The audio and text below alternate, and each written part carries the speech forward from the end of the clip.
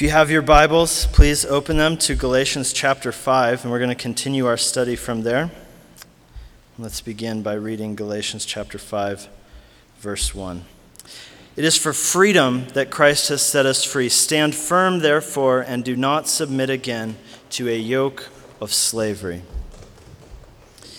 You know, fear can be a really good thing.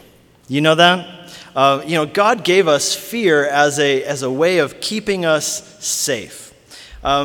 Any of you moms out there, have you ever had a toddler who just had no fear at all, right? I know for us, our two little ones, they went through this stage where they had no sense of fear at all. And it was very scary. It was about the time they were like 1 or 2 years old, kind of in between there. And if you think about it, that's not really the best time for a person to have no fear because they're just learning to walk and they're kind of wobbly and they fall down a lot. They don't have quick reactions. So, it's kind of a, perfect storm there. They're not afraid at all, but they really should be. And I remember, that's not the kind of age when you want to take your toddler on a trip to the Grand Canyon. You know what I'm saying? The church I pastored in Hungary, we had this set of stairs. We met up on the top level of a building, and we had an office downstairs, so we were always going up and down the stairs. And Nate was learning to walk, and every time we took our eye off him, he was just running for the stairs. He was making a break for it.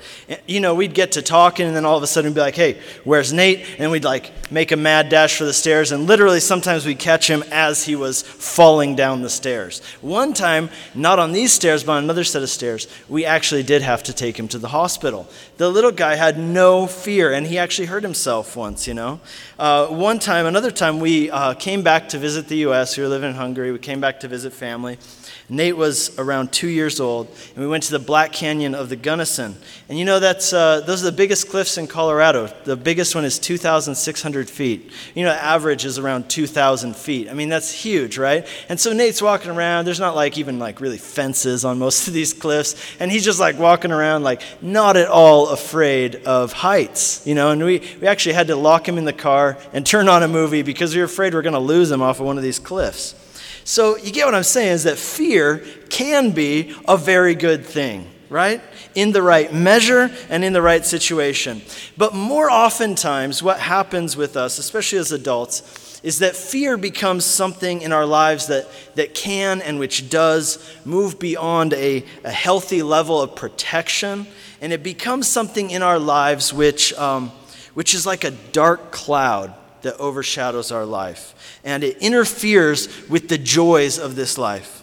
For many people, fear holds them back from enjoying the depths of love and life and relationship that God has designed for them. Fear holds people captive. It paralyzes them. It holds them back in life from experiencing many good things, many joys that God designed for them to experience. I was reading some statistics on anxiety. And you know that 18% of adults in the United States have been diagnosed with an anxiety disorder. Now that is just people who've been diagnosed. That's not all the people who have them. And no matter what your opinion is of these kind of disorders, the fact is that this statistic tells us that people in general are afraid. They are full of fear. They are anxious about all kinds of stuff. And one of the most commonly held fears is the fear of rejection. That's not really a big surprise, I'm guessing, to any of you. You don't look shocked, like no one's taken aback. Really? People are afraid of rejection? No, seriously, they are. I'm here to tell you that today. It's all of us, I think, struggle on some level with the fear of rejection. A fear that, well, let's put it this way. A person who doesn't care at all what other people think about them, we actually have a medical term for that. That person is called a psychopath. Actually, it's literally, that is the definition. You do not care at all what anyone thinks, and you are completely self-centered. That is the definition of a psychopath. But of course, there are a ton of other commonly held fears out there. Not just the fear of rejection, but also, say, for example, the fear of death is one of the most common. Oddly enough, in surveys, consistently at the top of the greatest fears, of course, is the fear of death, but that usually comes in number 2. You guys know what the number 1 fear that people have is in surveys? Public speaking, that's right. And there's actually a term for this. I guess there's a real phobia that they've, coined a phrase for. They call it glossophobia. Glossophobia is the fear of public speaking. This is the number one fear amongst Americans who have been polled. Death comes in number 2, right? People would rather die in a fiery inferno than have to stand in front of a group of people and talk. And that's kind of odd, right? Because the question, what is so terrible about speaking in public? What is so terrifying about it? We're all talking all the time. What's the difference if you're talking in front of a larger group of people? And here's the thing that makes public speaking scary is basically the fact that everybody's looking at you, right? That's obvious. But here's the thing. We all know that we have flaws. We all know that we have faults. We're aware of them. But when a lot of people are looking at us, guess what? We're somewhat afraid that they're going to realize the faults and flaws that we have, right? They're going to see my lazy eye, they're going to see how fat I am, and they're going to, maybe I'll say something wrong or I'll stutter through it, and then they won't like what I say, and whatever the reason is, they will reject me. And when you speak to a crowd, the reason it's scary is because you run the risk of mass rejection, right? When you talk to one person, maybe they'll reject you, but when you talk to a lot of people, they might just all reject you, right? And that's frightening for people. So here's what God's word has to say about fear. In 1 John 4, we read this. There is no fear in love, but perfect love casts out fear. For fear has to do with punishment or retribution. And whoever fears has not been perfected in love. What the Apostle Paul was telling us repeatedly here in Galatians, what we've been studying week in and week out, is that the gospel is a message of grace. And that message of grace is a message of love, which sets us free from fear. And if you really take hold of the gospel message, it will set you free from fear in all the areas of your life. For example, the gospel sets us free from the fear of death. A person who does not have the hope of eternal life, a person who believes that this life is it and then they're done, that means that for that person, the pleasures of this life, the good things of this life, that's as good as it will ever get. But for a person who does have the hope of eternal life in Jesus Christ, because they've placed their hope in him as their salvation, guess what? For them, the sorrows of this life are as bad as it will ever get. And there's that hope that we have of eternal life. It sets us free from the fear of death. Paul says this about the resurrection that we have in Christ. He says this, in Christ, death has been swallowed up in victory. How great is that? Death has been swallowed up in victory. And he says, death, where is your victory? Death, where is your sting? That's hard to say. But thanks be to God who gives us victory through our Lord Jesus Christ. The book of Hebrews puts it this way. It says that through his death, Jesus destroyed the power of death so that he might deliver those who through fear of death have been subject to slavery for their whole life. Paul was a man who truly believed the gospel. And one of the evidences of the fact that he truly believed the gospel is that he was a man who was not afraid of death. In Philippians chapter 1, maybe some of you know this verse. It says, Paul says, for me, to live is Christ and to die is gain. And he goes on to say, I'm hard-pressed between the two. He says, I'm kind of torn. Which one would I really want? Do I want to continue living, or would I rather just be with the Lord? He says, my desire is to depart and be with Christ, for that is far better. But I remain in the flesh because it's necessary for your account. In Acts chapter 20, one of my personal, my life verses, one of these verses which the Lord used when he was leading me to Hungary as a missionary, 11, 12 years ago, is in Acts chapter 20. Paul was at the end of his third missionary journey, and he met with the elders of the church in Ephesus, and he's saying goodbye to them.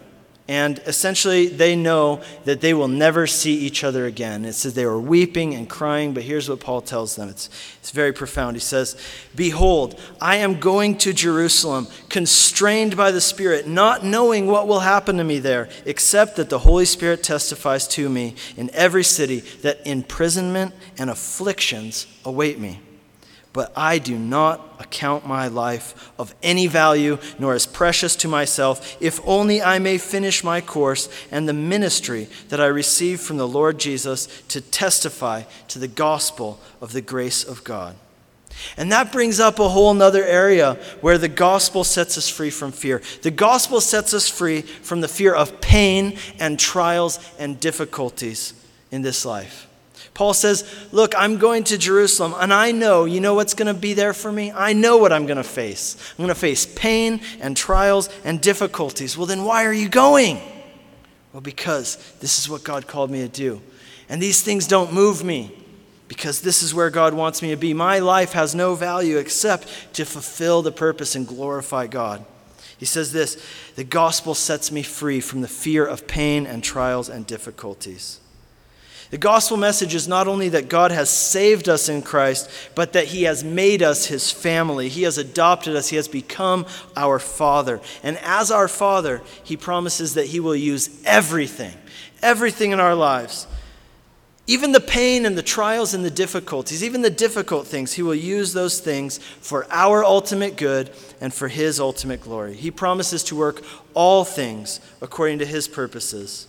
And what that means for you and I is that we can be free from the fear of pain. We can be free from the fear of trials and difficulties in our lives because we know that we have a good and loving Father, a Father who providentially rules this universe and is working all things, even the terrible things, for our good and for his glory. That's what we've been studying about in the story of Joseph, which we studied at the beginning of this year. So the gospel is able to set us free from fear of trials and difficulties, fear of pain. Furthermore, here's another one. The gospel sets us free from the fear of rejection. The gospel is that in Christ, you are both fully known and fully loved. You know, most people would believe, they would accept this, they would believe that they can be either fully known or fully loved, right? Because if you were to get to know me fully, and you would see all my flaws and all my sins and all my shortcomings, you probably wouldn't love me. The only way that you will love me, at least this is the way the line of thinking goes, the only way that you will be able to love me is if you don't fully know me. And you know what that causes people to do? It causes people to hide. Hide from other people, hide themselves, mask themselves. They will hide because they fear that if you were to fully know them, that you would reject them. You would not love them. And that's what we talked about earlier, essentially, talking about the fear of public speaking. At the root of it is this fear of mass rejection, of people seeing and realizing your flaws and rejecting you. Most people believe that they can be either fully known or fully loved, but not both. But here's the message of the gospel, that God knows you fully. He knows you better than you even know yourself. He knows every single one of your faults, everything you've ever done, every thought, every impure thought you've ever had. And you know what? In spite of that, he loves you, and he doesn't just love you a little bit, he loves you completely. He loves you fully, with an everlasting love, an unending love. And if you really get that, that God knows you fully and yet he loves you fully, then you know what it does? It helps you, it makes you able to be comfortable in your own skin. Wouldn't you love that? Wouldn't you love to be comfortable in your own skin? Because what that means is that you are able to acknowledge your failures. You're able to acknowledge your shortcomings rather than trying to hide them, because God already knows them. It's not hidden. It's not hidden before him. He knows them, and yet in spite of that, he loves you fully. And this knowledge that we have been loved and accepted by God, it enables us to no longer desperately seek and desperately need the approval of men. Here's another one. The gospel sets us free from the fear of failure. How many people are held back in life by the fear of failure? I'm going to step out and I'm going to fail. I'm going to mess it all up and then my life will be terrible, right? If you really believe the gospel, then for you, the future is hopeful. It is eternally hopeful. The Bible says that in light of the vastness and endlessness of eternity, this life is but a fleeting mist. It's like, the Bible says that it's like a mist that appears for a moment and then is gone. I said earlier that for people who their hope is in the gospel, they have the hope of eternal life. For them, the difficulties of this life are as bad as it will ever get. But for us who have hope in eternal life, the joys of this life, did I mess that up? Yeah, I did. Okay, so for people who don't have hope in eternal life, the joys of this life are as good as it will ever get. But for us who have the hope of eternal life, the sorrows of this life are as bad as it will ever get. I recently saw this video. You guys know there's this catchphrase, YOLO, you only live once, right? So I saw this video. It was like a parody music video, and it was making fun of this trend, YOLO. And so the song was about, hey, you only live once, so make sure you don't take any risks because you only live once, right? Because this life's all you got. So don't go outside because you could get hurt, and stay away from people because they've got germs, and watch out for stairs because you could die. Don't take any risks because you only live once, right? That was, it was funny. So the message of the gospel is that if you put your faith in Christ, then this life is not the only life that you will ever have. This life is only a dim shadow of the glory that awaits us in heaven. And if that is the case, which I'm telling you it is, God's word says that it is, then that sets you free to be bold. It sets you free to be courageous and confident in life. Because if you fail at something, well then guess what? You're going to live forever, so who cares, right? We're going to live forever. So you can be bold, you can be confident to take risks, to be courageous in this life. Because you know what? Both the failures and the successes, even the successes of this life, they are momentary. They are fleeting.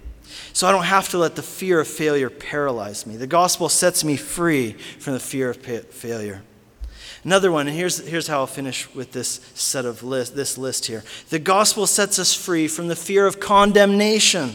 The Bible says, there is therefore now no condemnation for those who are in Christ Jesus, for the law of the Spirit of life has set you free in Christ Jesus from the law of sin and death. The reason we do not have to fear condemnation is because in Christ we have been justified. We have been made righteous. We don't have to justify ourselves. We have been justified. We don't have to prove that we're worthy. We have been declared worthy of His grace in Christ. The message of the gospel gives us confidence in life and confidence in death that nothing else can. And the reason for that is because the message of the gospel is that our justification is something which is outside of ourselves. Do you know that? Your justification is something which is outside of you. It is in Christ. It's not something that you've earned or deserved. It's not dependent on you. It is a finished work that's been given to you as a gift. Here in Galatians chapter 5, verse 5, we read this: "For through the Spirit, by faith, we ourselves eagerly wait for the hope of righteousness." Now what's interesting is that in Greek, this word, which we translate as hope, it means more than what the English word for hope means. Right? The Greek word for hope means a powerful assurance in the certainty of something. In English, hope means maybe, but we don't know, right? So when you read the Bible, that can cause some problems, because when you read something that's supposed to say, you have assurance in this, we read it and we're like, well, it seems like it's kind of up in the air. So what's being said here in Galatians 5 is that we have this great unshakable assurance of our salvation, of our right standing before God because of the finished work of Jesus Christ. And that brings us back to where we started. Verse 1. "It is for freedom that Christ has set you free. Stand firm, therefore, and do not submit again to a yoke of slavery." The gospel sets us free from bondage to fear because we are righteous in Christ. We have been accepted. We have been forgiven. We have been justified. We've been saved. It's done. Jesus declared, "It is finished." But here's the thing. Some people hear this message, and you know what? It actually worries them. They hear this message of freedom in Christ, and it worries them. Because they wonder, if you tell people that they are free in Christ, if you set them free from fear as a motivating factor in their life, then they will have no incentive to live a holy life. If you tell people that they're free in Christ, that they are justified in Him because of what He did in spite of their sins, they will become Christians gone wild, right? They'll go out and think they can just do whatever they want. And it has been this fear that if people are really set free by the gospel from fear, that they will have no more motivation to go to church or to pay tithes or to read their Bibles or to seek God or be Christians at all. And it has been this fear over the centuries that has led churches to try to tone down the message of the gospel. Kind of just take it down a level, all right? Tone it down because we need to trade a little bit of this Christian freedom for the bondage of legalism, because if we don't, we're going to end up with Christians gone wild. But that's why this passage that we're studying today is such an important one, because the message of this passage is this, that if a person really gets the gospel, then that freedom from fear that the gospel gives them, it will actually lead people to love God and obey God more than legalism ever could. And that's kind of ironic, right? It's a little bit backwards to the normal way that we think. But that's what it's saying, that if you really get the gospel, it will cause you to obey more. What legalism does is it tries to legislate good works. I'll say that again. What legalism does is that it tries to legislate good works. It makes a walk of love with God, or love in God, into a set of obligation. You ever found like a really good restaurant, right? When you find a really good restaurant, at least I don't know about you, but me, when I find a really good restaurant, I want to go out and I want to tell everybody about it, right? I want to tell them about the good experience that I had there, how great it was, and that they should check it out too. Well, imagine if the owner of that restaurant, he heard about all the praise that you were giving his restaurant. And so he came and he found you and said, I'm really glad that you like my restaurant. That's great.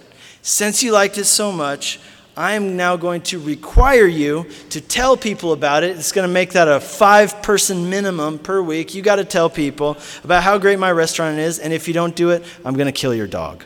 All right? Well, that kind of changes the feeling of it, doesn't it? It's a little bit different now. It kind of changes the tone.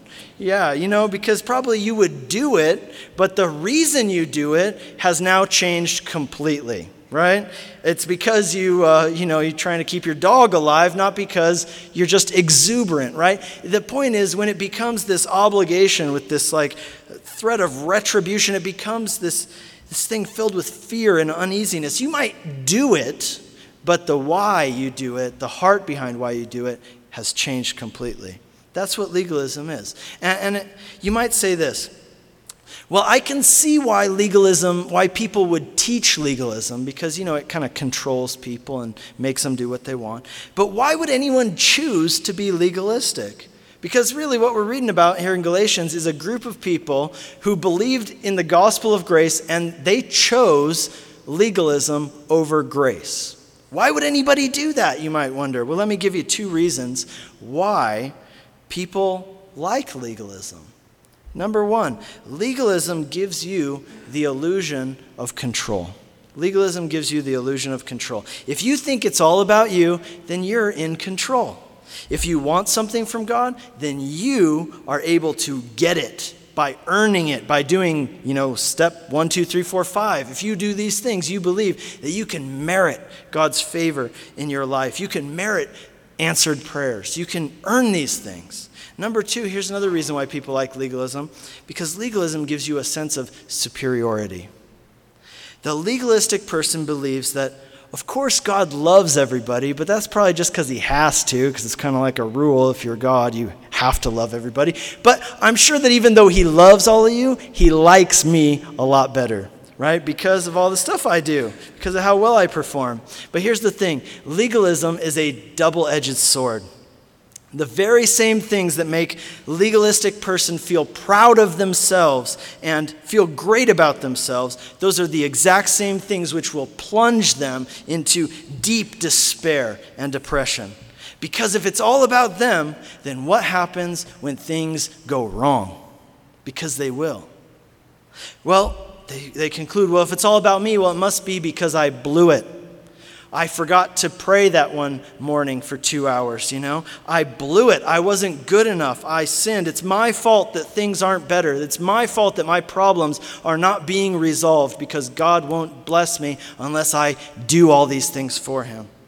That's why you see the people who struggle with legalism, these are the same people who have this roller coaster experience. You ever seen these people, right, where they're like super intense Christians? One day, they're like reading their Bible like 4 hours a day, and they got to quit their job because they're staying up every night to pray. And, it's like, just like, they're so intense, right? And then you meet them like 3 months later, and you're like, hey, where you been? They're like, yeah, I'm not even a Christian anymore. I've just decided to just go out and just go for it. I'm just partying and, living the life and everything. You're like, what happened? Just like, you were so intense. Well, here's why. They show up again in church. They're intense again. It's up high, down low, roller coaster experience. Why? They don't really get the gospel, right? The gospel sets you free from these things. Our human nature is naturally drawn towards legalism. And I told you why just now, why it's attractive to some people. And that's why Paul says here, he says, stand firm. That's interesting, right? He says, it's for freedom that Christ set you free. Now stand firm and do not submit again to a yoke of slavery. That's actually a military term in the original language. Stand firm. It means be vigilant, be on watch. Do not let yourself fall into legalistic tendencies. You've been set free from that stuff. Don't go back into it because it's human. It's not of God. It's not the gospel. In fact, it's the opposite of the gospel. And that's why Paul says in verse 4, you are severed from Christ, you who would be justified by the law. You have fallen away from grace. And to these Galatians who had turned from the gospel of grace and had chosen legalism to try to justify themselves before God, Paul says this in verse 7, you were running well. Who hindered you from obeying the truth? This persuasion is not from him who calls you. A little leaven leavens the whole lump. Paul's saying this, be vigilant, stand firm. I almost said village in there. Be vigilant, stand firm. Don't even allow a little bit of legalism into your Christian life because it's like leaven. You know what leaven is? It's actually a bacterial fungus. And what that means is that it infects, right? That's why it spreads. It multiplies, it infects. And this is interesting because throughout the Bible, leaven is used as a picture of sin. You remember back in Exodus when they had the Passover, they had to take out all the leaven from their house. Why? Because leaven is a picture of sin. Throughout the Bible, Jesus speaks of it that way as well. And here, though, Paul the Apostle uses this word leaven, which everywhere else is referring to sin, and he uses it to speak of legalism. Now that's a bit surprising, right? Because, you wonder, he's using this term which is regularly referred to in terms of sin, and he's using it to refer to things which are, actually good things, right? Pleasing God. That's a good thing, right? And the question is, how can good things actually be bad things? And here's how. He answers that question in verse 6. He said, there's nothing wrong, if you got it, read along with me. I'm going to paraphrase here. He says, there's nothing wrong with getting circumcised. That was the legalism of their day. They believed that God would not accept them unless they were circumcised. I heard one commentator I read, he said, those must have been some pretty convincing false teachers, if they were able to convince people to do that. But he's essentially saying this, that there's nothing wrong with getting circumcised. The question is, why are you getting circumcised? If you want to go out and get circumcised just for fun, go for it. But if you're getting circumcised in order to justify yourself before God, to win God's favor, then that is wrong. Okay? So the same thing goes for anything else. In our lives, circumcision is not such a big issue. But here's you could take it into any other area. The question isn't what you do, the question is why you do it. And we should be vigilant against any kind of legalism infiltrating our relationship with God. And maybe you wonder, what does that mean? What does that look like in my life? I read my Bible religiously, right? I read it every day. Should I stop doing that? Is that some kind of legalism? Should I stop tithing? Is that legalistic? Here's the answer to the question. The answer is no. You shouldn't stop doing those things. You should continue doing those things, but what you need to search your heart about is why you do those things. Because nothing in itself, right? All these things are neutral in and of themselves. The question is, why do you do it? The thing is neutral. The question is, why do you do it? If you read your Bible because you believe that by doing so, you will earn God's favor, then stop doing that, but don't stop reading your Bible, right? You get what I'm saying? It's not the what that needs to change, it's the why. And that's what Paul says down in verses 13 and 14. He says, "You were called to freedom, brothers. Only do not use your freedom as an opportunity for the flesh, but through love serve one another. For the whole law is fulfilled in one word: you shall love your neighbor as yourself." Here's what he's saying. He's saying you are free in Christ. But what should that freedom lead you to do? Should it lead you to licentiousness, to go out and sin a whole bunch? No, and he says actually it should do just the opposite. The truth of the gospel should actually spur you on to fulfill the law of God.